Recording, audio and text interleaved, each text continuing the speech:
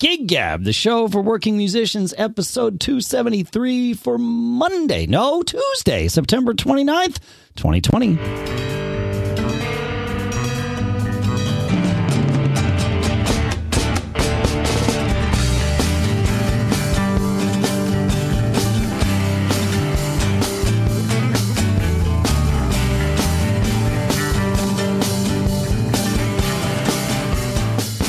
Folks, and welcome back to Gig Gab, the show by, for, and about working musicians here in Durham, New Hampshire. I'm Dave Hamilton. Here in Napomo, California, it's Paul Kent. I love it every time you say it, my friend. I mean, I love saying it every time. That's good. I like talking to you too. I like that even better. But you know, I do like hearing Napomo. It's good. It's good. Somebody's got. How has that not been put in a song lyric that I know about? I don't know. I heard the other day it was an answer to a Jeopardy question as to where the best weather in the United States is Napomo, California. Okay, so I have other words that I want to say to you now that have an even better like feel in my soul, not so much a mouth feel, but we don't say those on the show, so I'm not going to say them. We don't usually say them on the show. Let me put it that way. Yeah, we try. We generally avoid those. So you know. I hear you. You brought something up out of the past last week that got me reading. So you brought up that crazy Bob Lefsetz letter. Oh yeah, the Lefsetz letter. Yeah. Did you put that in the show notes? I'm sure I did, but I'll put it in again. Yeah. So, man, I remember I had to come to my email box every day, for years. And he's just a weird guy. Like, I don't know what he looks like. I don't know how old he is. But, his daily letters are these crazy stream of consciousness things. He seems a little bit like a, get off my grass, get off my lawn type of guy. And a little bit of like sage advice about how the music industry works today if you want to be successful. He supports and contradicts himself in the same letter often. Yes. It's a really bizarre read, isn't it? It is. So Bob is, I believe he's an attorney by training and worked for like 5 minutes as an attorney in the entertainment business. Right. And then became sort of a consultant to major record labels. I know I'm skipping things in the middle because I don't know the guy's whole career, but I know that like he grew up in the Northeast. He grew up not too far from where I grew up. He grew up down in Fairfield, Connecticut, and then attended college in Vermont at Middlebury, which he talks about in his letter all the time. And then moved out to LA, and that's where he still lives. So I always appreciate the fact that either on his podcast or in his letter, he's always talking about, not always, but occasionally will refer back to, the vibe of like Fairfield County, which is the area of Connecticut that's sort of borders right up against New York there, which is where I grew up. So like, I like that, that, hey, I know a thing, right? That sounds familiar to me. So we all like that kind of stuff. But really what I like is his perspective on and access to the music industry. And he is more than happy to name drop all the time, the time, and like I always say, and if he hears this, which I'm guessing he won't, but if he does, he might either laugh or hate me or more likely both at the same time. Bob Lefsetz is very much concerned with Bob Lefsetz, and especially he's concerned with the right view on something being Bob Lefsetz's view on something. So that, like, you have to go into, like you said, you read his letter and it's like, wait, you just contradicted yourself 4 different times, and yet you're always convinced you're right. Like, how is this even possible? And it's if one of those 4 things was right, that's true. Yeah, but he seems to have a good, like, he knows this about himself. He has some self-awareness. Like that it's just how he is. Yeah, He is 67, to answer your question, and he looks like a balding 67-year-old lawyer, right? Yeah, 67-year-old lawyer. I was going to say a balding 67-year-old Jewish lawyer, and that's only because I grew up around balding 67-year-old Jewish lawyers. But I mean, like that, I don't mean that any way other than to be descriptive. That's a very apt stereotype for someone to get a picture in their mind. I will say he genuinely seems like someone that rock and roll music did something to him amazingly positive, and he has a heart for it. And, I think he a bit pines for the old days, Definitely. like I said before. Yeah. But he also is like, cold medicine for people who pine for the old days to understand exactly how it works now. Yeah, it's not coming back. Yeah, he's a little bitter about how it works now, but he realistically will present how the music industry works right now. But he predicted the death of compact discs accurately when everybody thought he was crazy.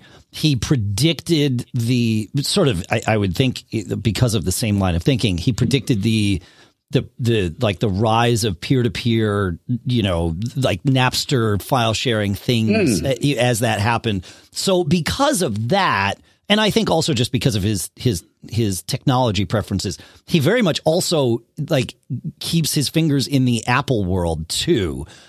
When that makes sense, but like he'll talk about WWDC keynotes from that Apple does that have nothing specifically to do with the music business, even though Apple's more and more in the entertainment business now. But he likes Apple tech, but he also likes Apple's positions in the entertainment industry too. I mean, they took the Napster concept, and they were the first to actually legitimize that and make it so that, people were buying songs online instead of just stealing them and all of that. So, but he's got a really interesting view, and mostly an accurate view on things, even if it's not what you want to hear. Like his views on, I think I brought it up last week because he was talking to Tom Marshall on Tom Marshall's podcast. Tom's among other things, the longtime lyricist for the band Phish. And he was talking to Tom about, Spotify, but also Ticketmaster and kind of how that works. And he's like, you shouldn't be hating Ticketmaster. And he went into explaining why, which was very interesting. He says, the reason they add all those fees on is because that's the only place Ticketmaster makes a profit. They make almost nothing off of ticket sales. 100% of the ticket sales go to the artist. And then you've got house fees and all that stuff. So it's just an interesting. He has. Yeah, I don't read every issue of the Left Sets letter that comes in. I look at the titles, and occasionally, it's like, if this interests me, I'll read the first paragraph or two. Like stream of consciousness is the best way to describe it. In fact, I have heard him say he doesn't reread anything he's written before he publishes. It reads like that. Yes, it does. He doesn't write terribly, though. I mean, like, knowing that this is a rough draft. He's a smart guy. Yeah. It's just that the emotions and contradictions kind of float to the top. Totally. Very cleanly. He wrote a thing about Springsteen on Broadway, and he's kind of pining away for the artist that Bruce was, and he kind of likes the format that large rock stars should get in closer with their audience this way, but he did it, and he totally sold out by going straight to, doing it in a way that would resonate with his fans, as though that's a bad thing. Right. So it's he will pick fun at everyone.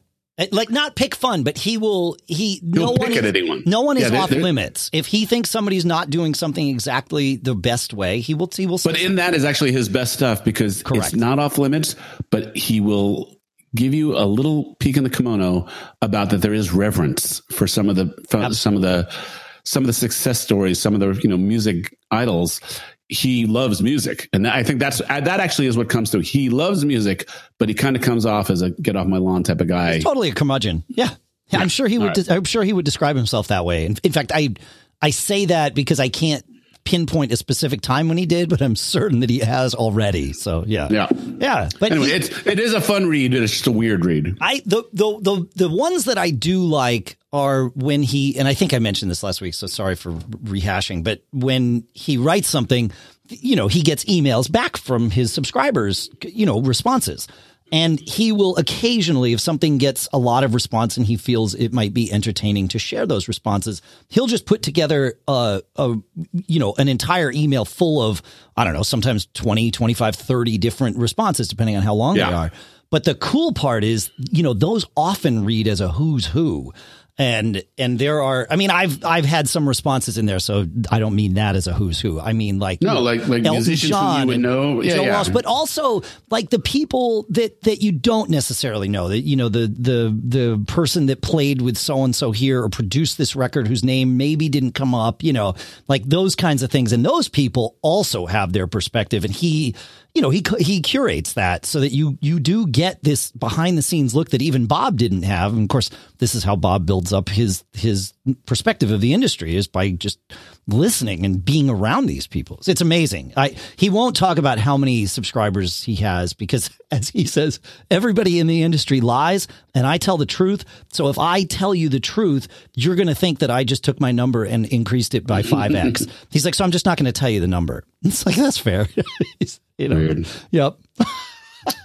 So anyway, good read. It's definitely something people who listen to us would probably get a kick out of, just for a perspective. Yes. Because he kind of ties together, you know, that people have worked hard to become stars. You know, he kind of, that's one of the things he reveres, is like the path to stardom, at least the path to stardom as it used to be. And he makes a distinction between that and, you know, the path to stardom now, and the types of talent that goes into stardom. It's a fascinating read. And you're right. You can usually just scan the subject of the email and decide if you want to read today's. Does this do it for you? Yeah, exactly. Yeah. Yeah, it's good. The stuff comes out on email first. He delays it appearing on his website by, I think, 3 or 4 days, because he wants people to subscribe to his letter. You know, okay, like he's not an idiot. Like he understands the value of email marketing, you know, and he wants to own his audience. So yeah, it's fine. But no doubt. Yeah, it's good. Hey man, I played 3 sold out shows this weekend. You are a working musician, man. You are back in the game. Well, I like let's make it very clear. I played 3 sold out shows this weekend. I don't have anything else on the books because, you know, it's about to be October and it gets cold here. And so these opportunities are few and far between. But yeah, it was. And then Thursday, it was interesting. Thursday, we went out to dinner. It was my birthday, and we went to dinner in Portsmouth at this one place, and then played a gig in Portsmouth on Friday and played 2 other gigs in Portsmouth on Saturday. All 3 of these locations were within about a half a block of each other. It was really fascinating. Yeah. But, Friday was an outdoor one-off performance of Hedwig, which was interesting. I mean, it was fun to do it again. It was fun to play with, you know, those guys again. I enjoy playing with that band. It was weird doing it outside, but it was especially weird doing it as a one-off show. We didn't rehearse it at all. We just we treated it like a rock gig. We got there, we set up, we played it, we went home. So there was no, like, the normal flow to like a 3-night weekend run or even a 2-night weekend run just didn't happen. You know, it was just like a pickup gig, but it was all the same people, you know. But it was interesting. And of course, Hedwig is a weird show with even weirder subject matter. And so, and then lots of like glam rock and punk rock music. And so the people that were, you know, outdoor dining at the restaurants sort of along the street next to where we did Hedwig, I have no idea what went through their minds as they sort of began figuring out that there was this story about a botched sex change operation being displayed on stage next to them. But, you know, that's fine.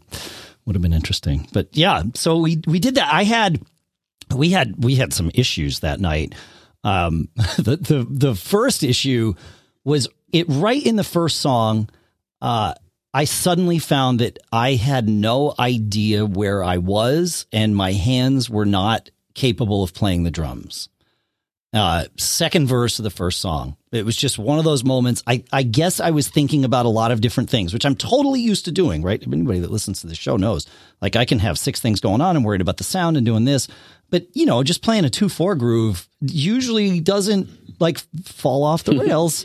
And suddenly I realized, I'm like, oh, okay, well, I got to pay more attention. And it was like, wait a minute. No, I need to stop and reset and start playing again. And our bass player kind of looked at me and gave me a laugh, and it was like, yeah, I don't know. And my daughter was there, and at the end of the night, she was like, did you break a stick? What was that? I'm like, yeah, I could come up with a long list of potential excuses, but I don't know what happened. Just asleep at the wheel. I was totally asleep at the wheel. It was like, thank goodness the band didn't stop. Right. Like they did what they were supposed to do. They just kept playing and I caught up with them and that was that. But like, I cannot remember that ever happening before. So that was an interesting little thing. It was like, huh. So I don't know what it was that distracted me, but it certainly was an interesting, it was like, oh, heads up, alert, yeah, this song, but doesn't mean you can stop paying attention. Like, keep playing, man. Like, let's keep things going.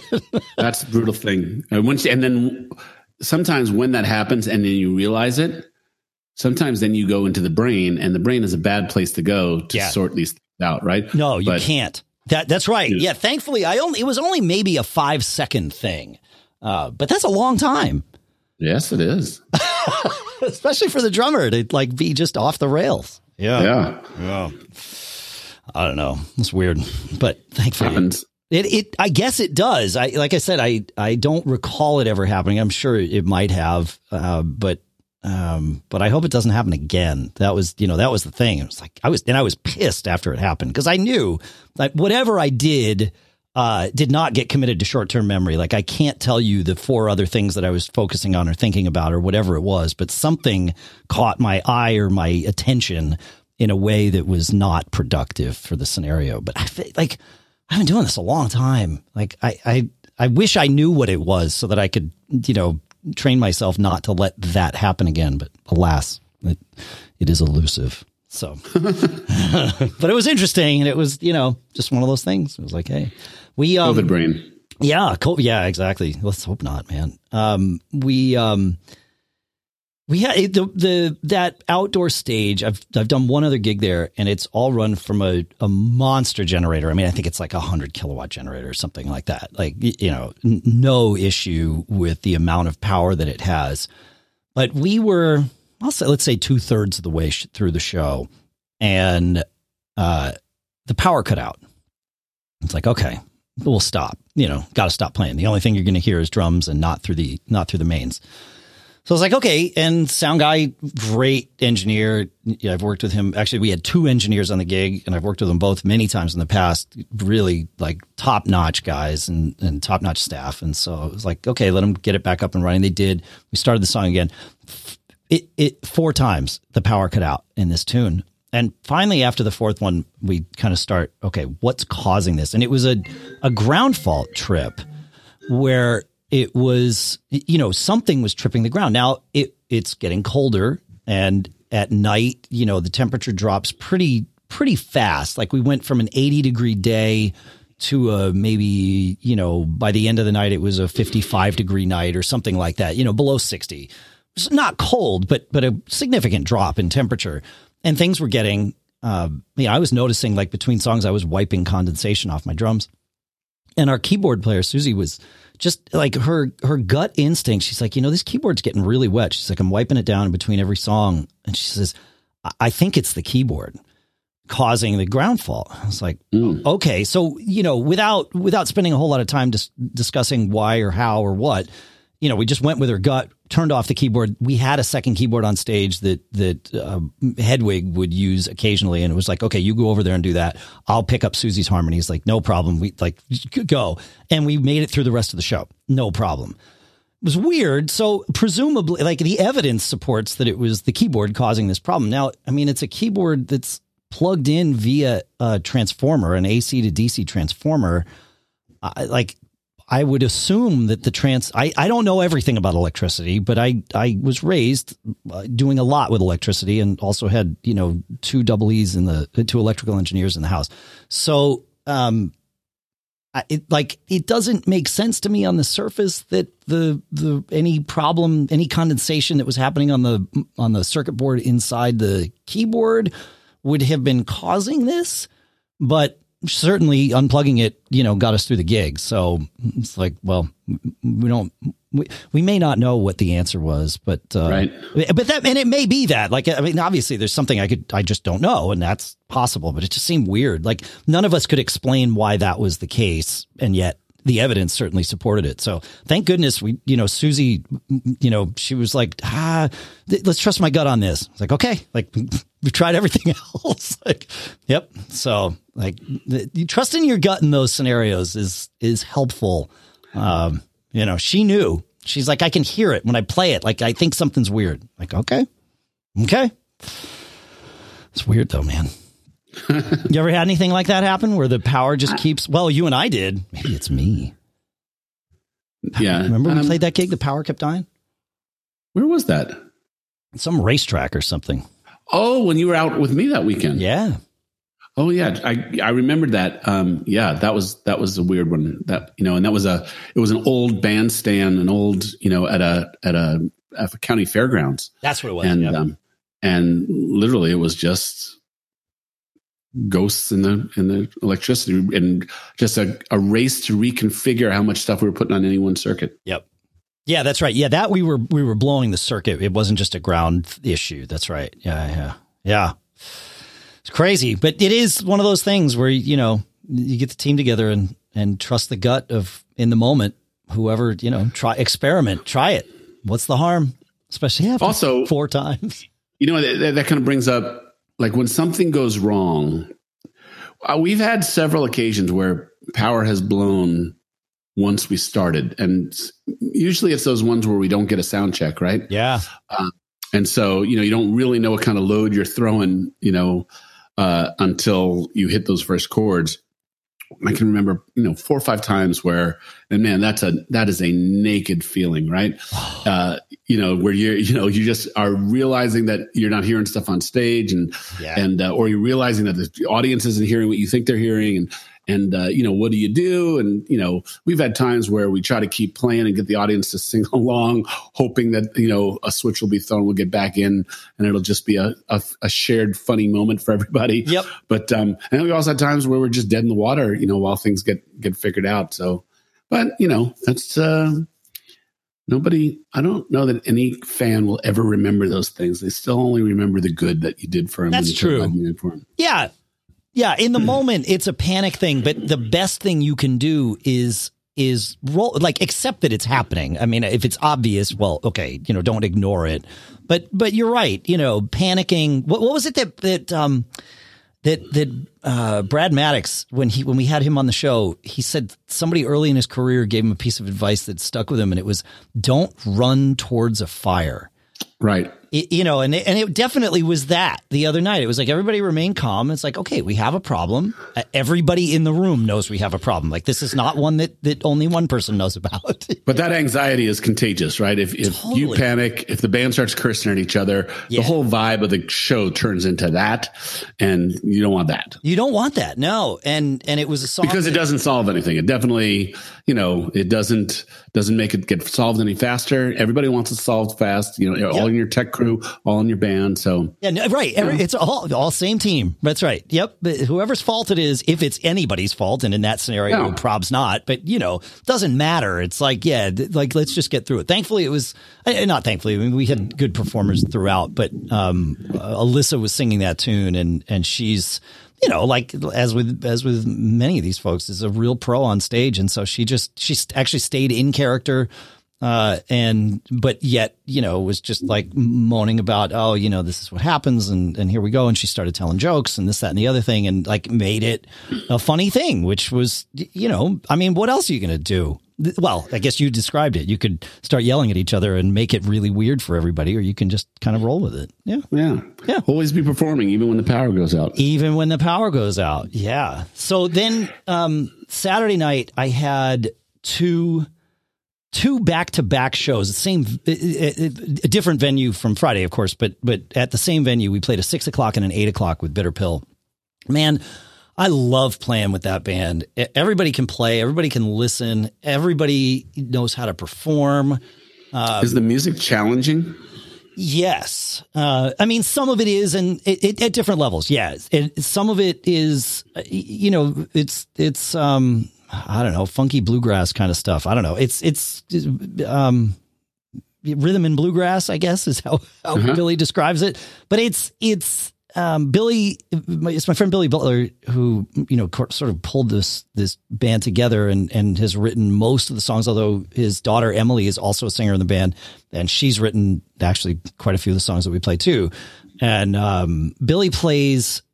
Billy's normally a keyboard player and is a fantastic keyboard player. He is now in Bitter Pill. He plays cello as a bass.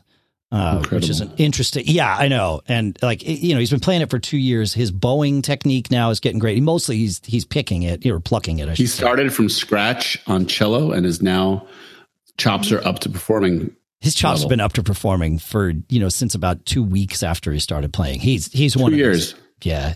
He's one of these people that can just play. I know. It's great. Yeah, it's crazy. And he's singing while he's doing this, no issues. And, but there's some tunes that are like we played some, like Celtic reel type stuff. We played some straight ahead bluegrass. We played some one drop reggae.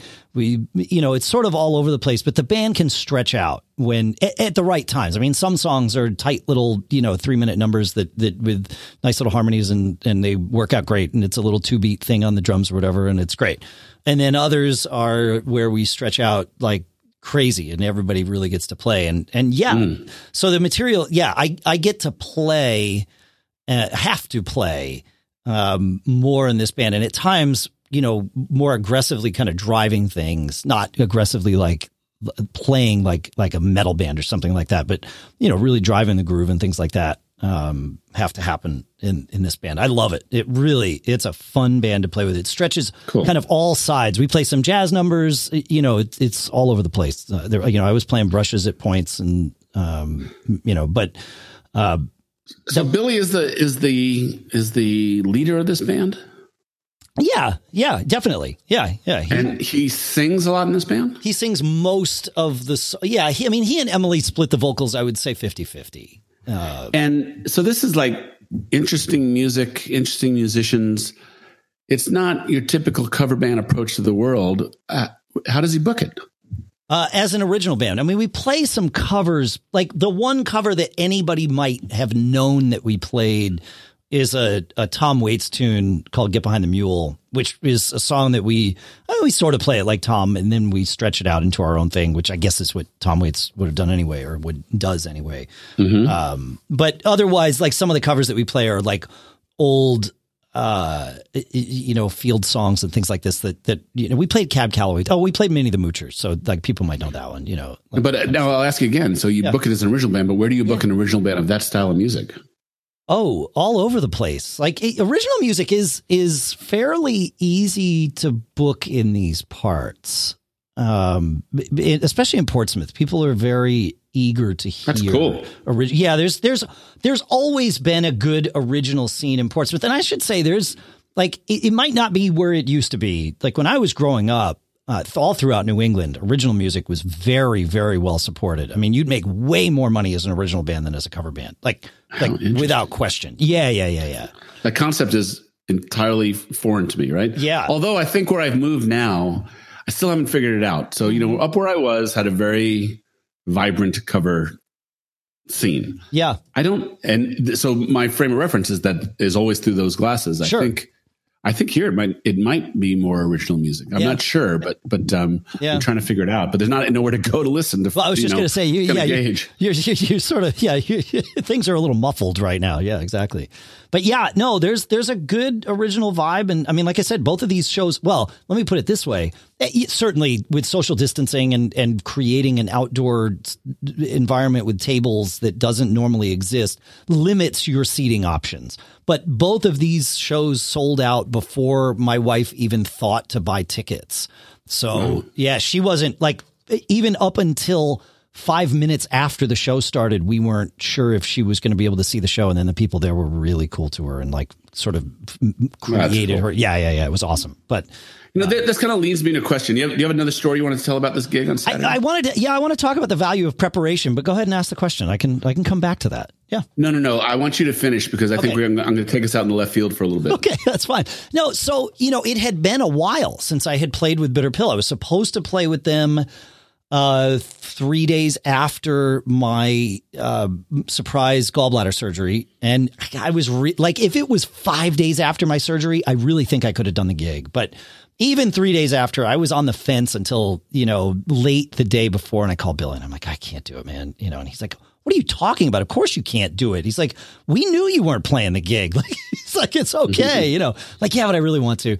And it had been a while because, COVID and all that stuff. And so I asked the band if we could rehearse, and a few of us got together a week before and rehearsed on Billy's porch, just to reacclimate me to the tunes and talk through them and play through them a little bit. I just brought a snare drum and stuff, which was fine.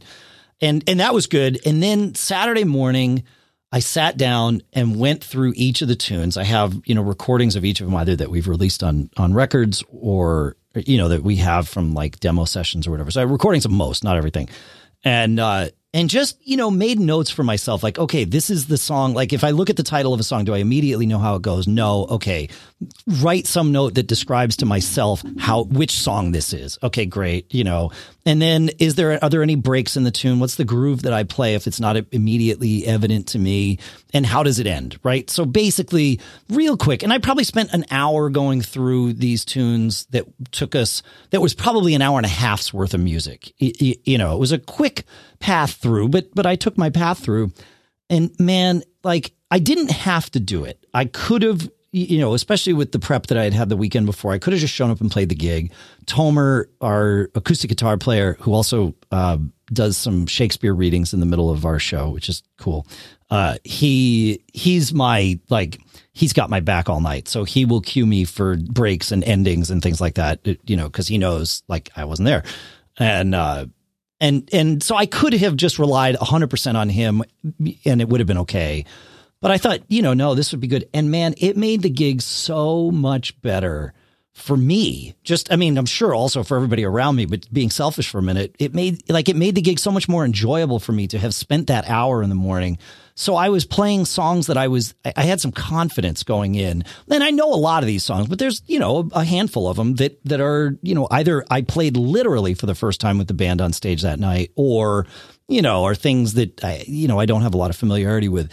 And just making those notes and kind of having that there, it made a huge difference in the enjoyment level of the gig. And as I was playing, I was thinking, this is something that it's easy to lose sight of, at least from my standpoint. And I'm guessing a lot of you folks that listen kind of have a similar thought process of, I know these tunes, like I can get through the gig. And it's like, well, yes, but now I can get through the gig with some confidence and some enjoyment and, make it put on the show that we are a cohesive band.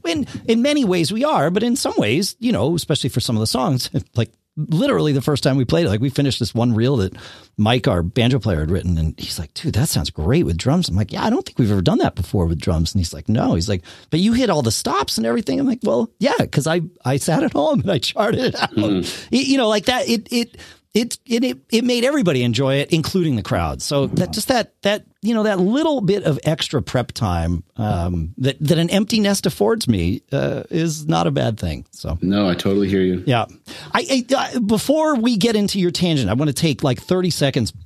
It was very bizarre getting to the gig. I said to everybody, and everybody's had been COVID tested at some degree, but I said to everybody, hey, look, if anybody doesn't feels like either you haven't been tested recently enough and aren't able to get tested, ahead of the gig, or if you've been, at work or whatever around people and you want to be tested, I'll bring some of those. As I mentioned, I have some rapid tests that I bought. I'll bring them to the gig. We can just test you, right? And so there were two people in the band that wanted to be tested as we loaded in, and that was totally fine by me. I'm happy to, donate those tests to the cause or contribute those tests to the cause.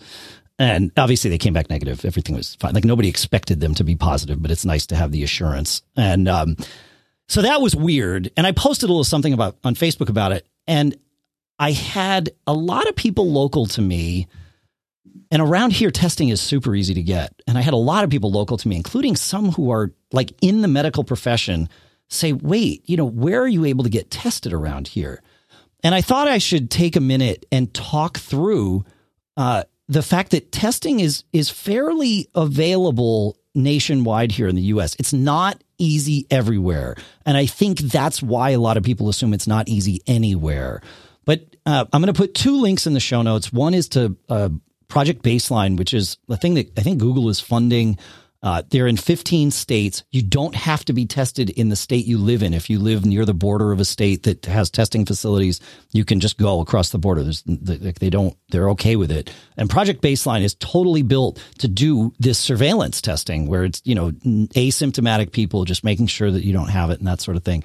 And then if you don't qualify for Project Baseline because of your location, I've got another link in the show notes that's for finding your local testing options. It sort of pulls together most, if not all, of the options in any given area. You put your zip code in and it'll... That's great. Yeah. So those are in the show notes for you and your bandmates and your families and everybody. Like, just know that this stuff might be more readily available than you think. And this is the most politics you'll hear out of me, but I really feel like the more all of us can get tested, that is our path through this. And I want to get through this. So right now, that's the technology we have. So there you go. Yeah. And then the American president just recently announced that he's going to send 150 million of the Abbott quick test things out to the states. I don't know how they're going to be distributed once they get to the states, but testing is the thing. I mean, the vaccine stuff is an evolving story that to me is still kind of confusing as to where it is and where it's going. Well, it doesn't exist yet.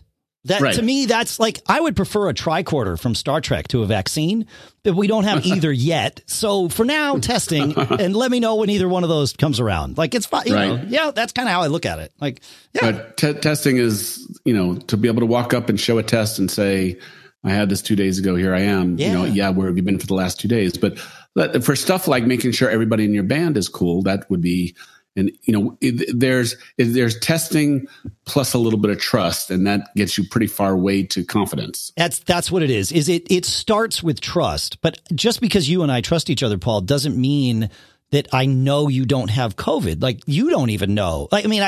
You might know, but we haven't had the conversation about where you've been and what you've been doing. So you can't know. And we've heard from enough of you out there that have relied solely on trust and had it bite you, that's where my policy of testing came from, was from listening to all of you.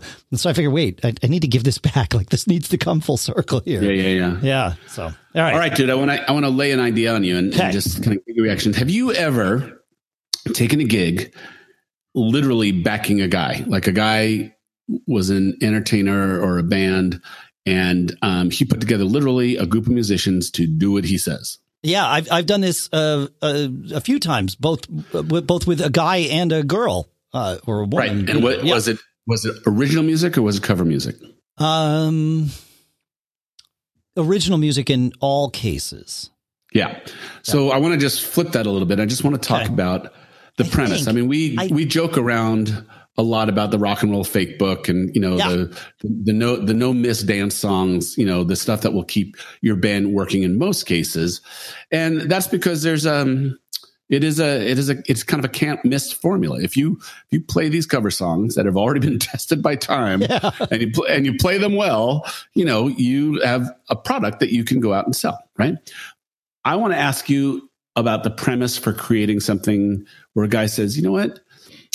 I look at entertainment a little bit more holistically. Entertainment is more about a connection between an audience and me.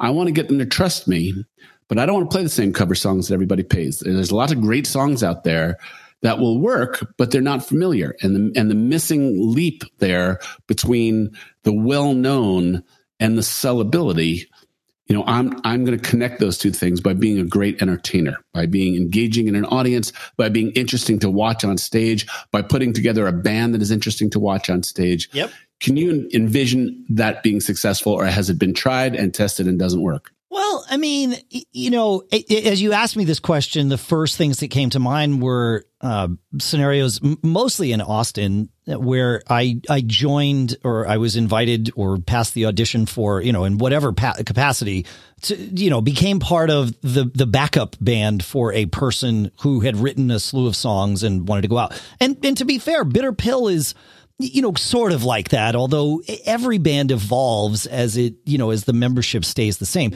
But I would also say that, like the first band that I joined here in New Hampshire, what was called Knockoff, where Kelly pulled it all together, and it was all covers, but it was her band and she put together the set list and all of that. And even with Uptown Celebration with Gary, it's very much like we just do what he says, and so yes, I think there is merit in this idea. Now, the question is, why are we playing, how are you going to sell this band that's only playing covers, and yet not playing the ones that people would expect to hear? Yeah. So here's my thought. And again, this is a little bit of a self-realization exercise. Yeah, right? Of course. Yeah. So do you have a reputation that, can be a little bit of a proof of reputation to open at least the door to get it booked? So who's going to start the band and who's going to, be the feature? Sure. You either have to come up with some really fun video demo that kind of demonstrates the proof of concept, and that entertainment superiority needs to be quite apparent. Or you have to have, personal relationships where people trust you, that, you will do something good. Sure. And then, of course, the end of this is you have to deliver the goods. It has to be really good. I think there's a lot of bumps to it, though, because I think it's like when you join the first band in New Hampshire and it wasn't the same old covers, does it go in your mind like, am I going to make a commitment and invest in this thing? And I don't know. I've seen this before, and I don't think it's going to work. Or what did you decide to take that gig? Because for me, when I started the House Rockers, and it was my first band after not playing for many years, and when I had played, it was all the high school radio rock stuff that I was playing when it was back then, right? Of course. Yeah. So come back into it, I'm like, oh God, this music. Everybody would love this music if it was performed really well. And what I found was musicians, even very good musicians,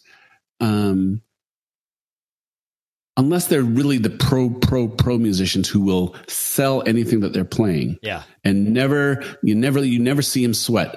I know in the semi-professional bands and, the ones that I've seen, if the dance floor isn't happening the way it's supposed to, you can almost feel on stage a little bit of butt tightening. You can almost feel like, do we not have it tonight type of thing. So to be that, you have to get some music. You have to be a charismatic leader. In addition to a charismatic entertainer, you have to get your musicians to buy into a vision and help sell the vision. Absolutely. Pretty hard. Yeah. Yeah. There's a guy up where I used to live who, started a band, named it after himself.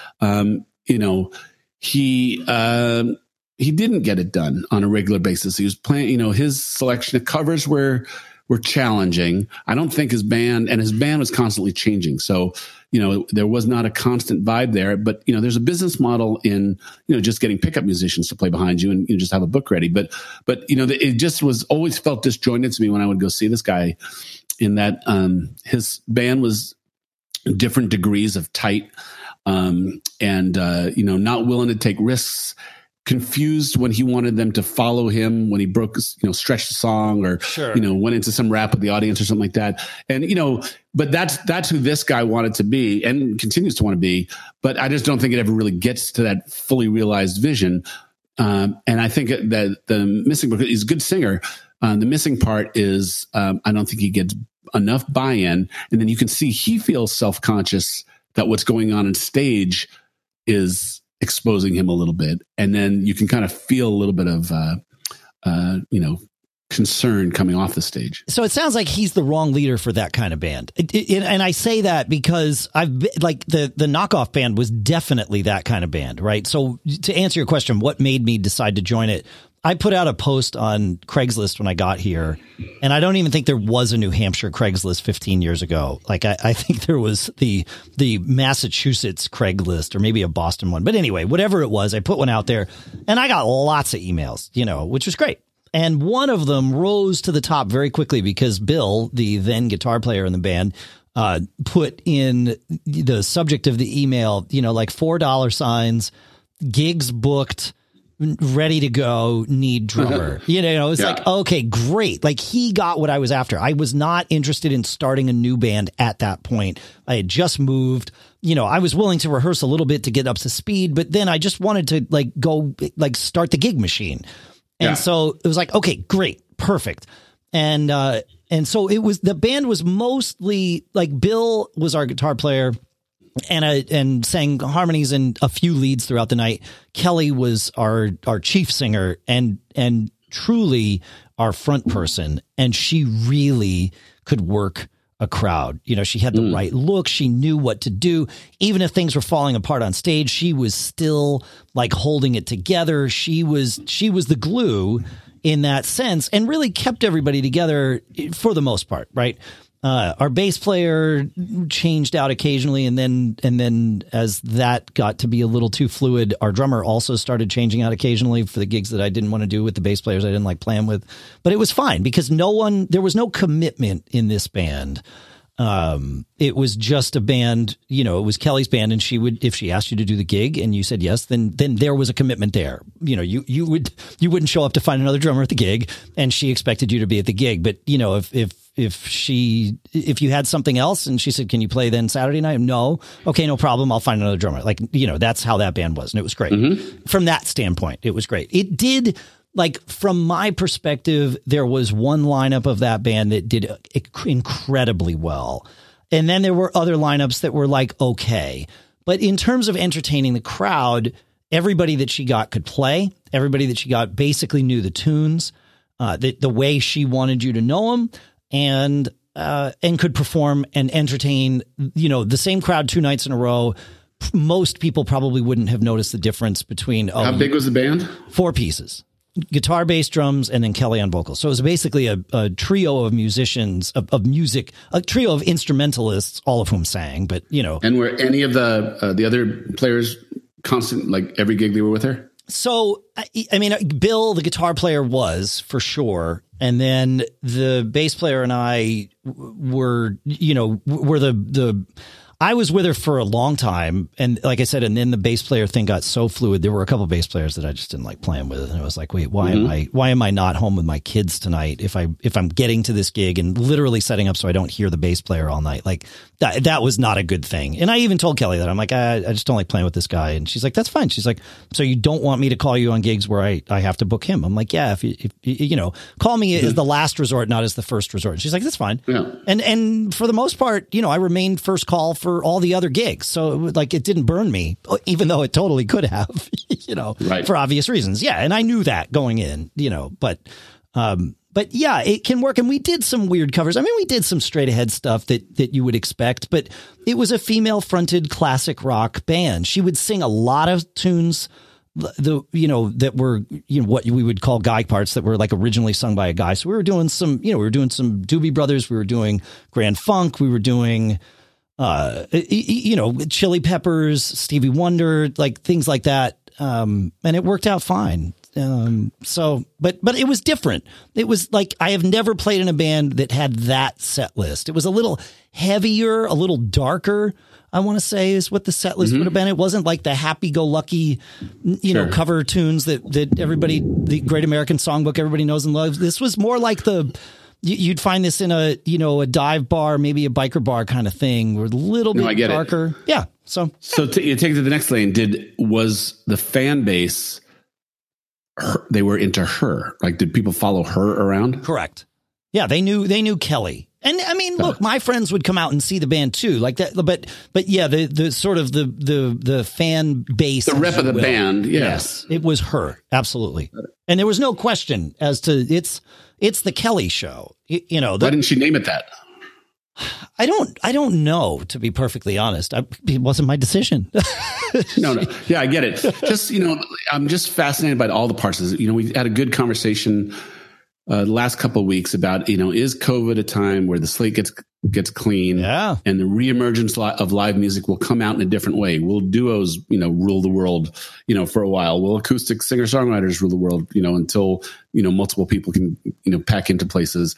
What will live music be like? And, I always think about, like everybody who plays music, you think about what would put the smile on someone's face who came to see you. And I kind of think about, dancing and being fun is playing dance music and just creating a happy vibe. Like you said, not dark music is certainly one tried and true path to that has continued to work. Right. Right. But the question is, are there, and I'd love to hear from any listeners who this is their situation.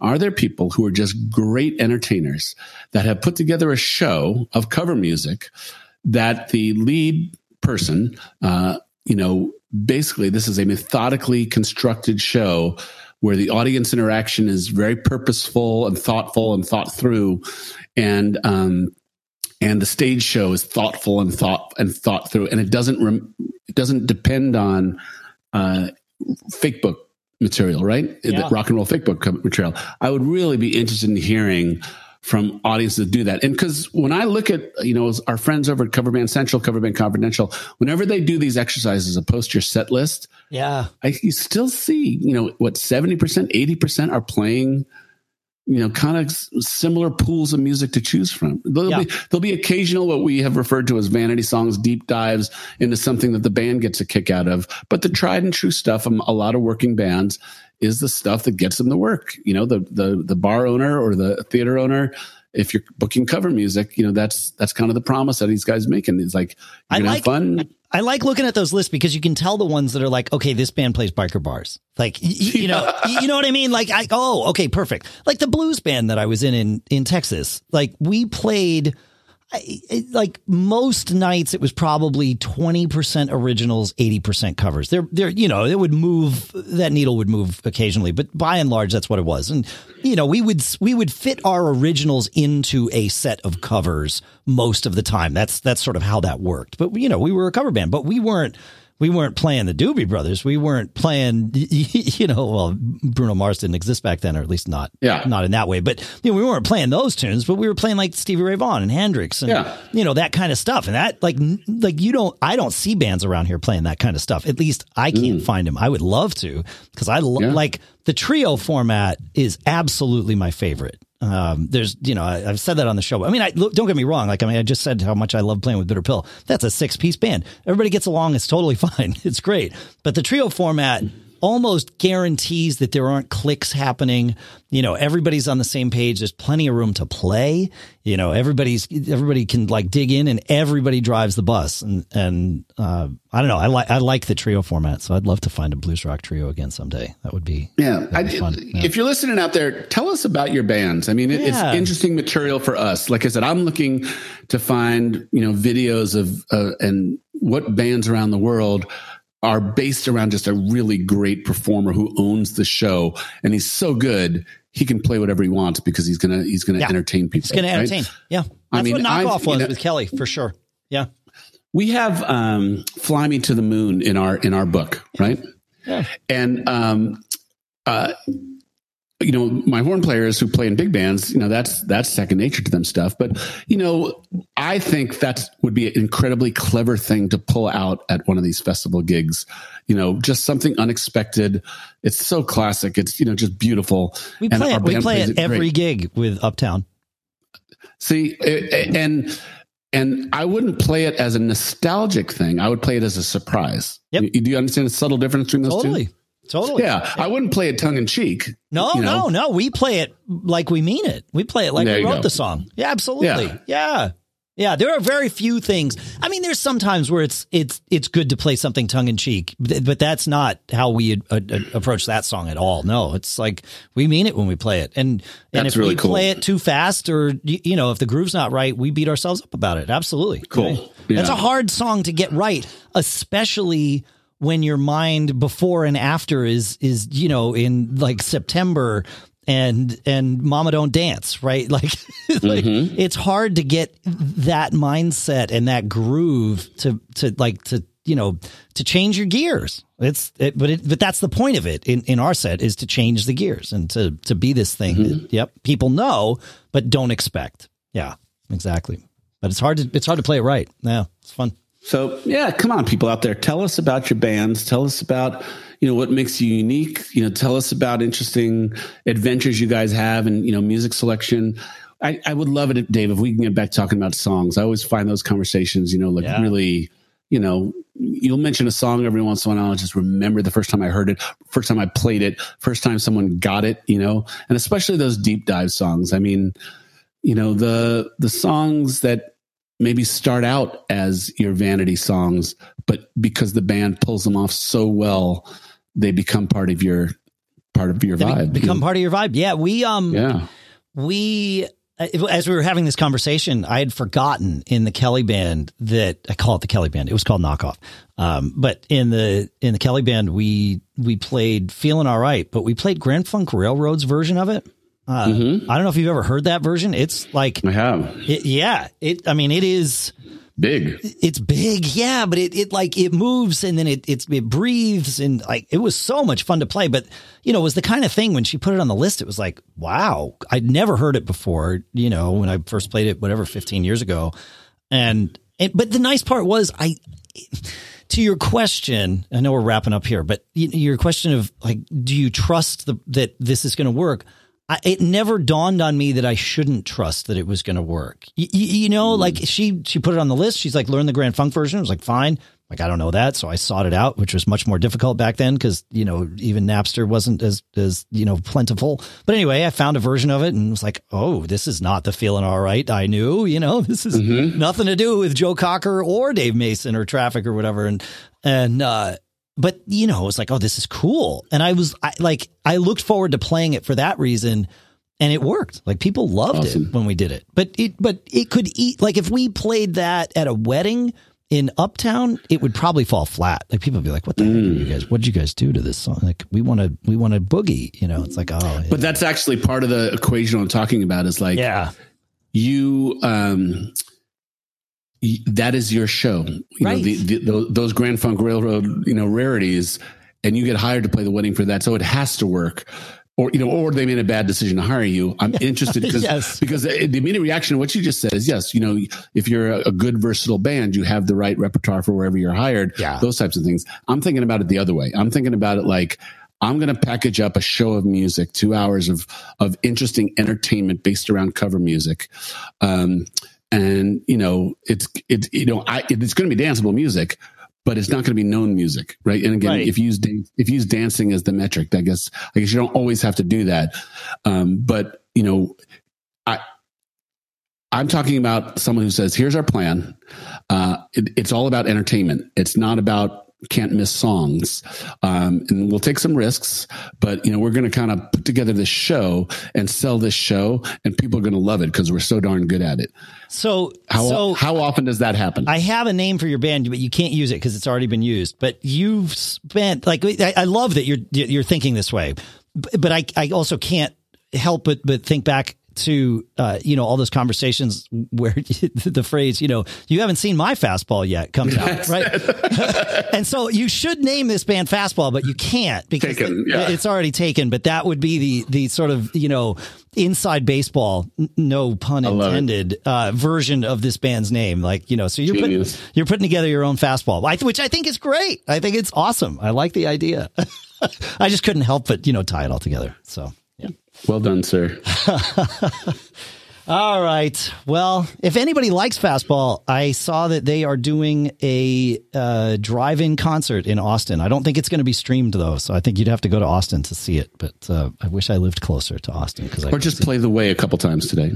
I love that tune. It's a great It's a good tune. Yeah. I have the lyrics for Out of My Head on my wall at home, handwritten by Tony Scalzo. Which that's kind of cool. Yeah. Our friend Bob actually gifted that to me a few years back. So, not Left Sets. Not Left Sets. No, Bob, Dr. Mac. So yeah. A great Bob. Yet another great Bob. That's right. Yep. All right, folks. Well, that's what we got. Yeah. Find us at feedback@giggabpodcast.com. We would definitely like to hear from you. Like Paul said, tell us about your band, tell us about your set list. And we'll tell you what we think, and but it's all about making us, I don't know, A, giving all of us something to do and something to focus on, and B, honing our craft even further. So we'd love it. That's all I got, man. It's time to go. Yeah. Thanks for listening, everybody. Yeah. Thanks, everybody. Always be performing. Always. Even when you're playing Grand Funk's version of Feeling Alright. I love that song. That's what I'm going to go listen to. So, I'll put a link in the show notes.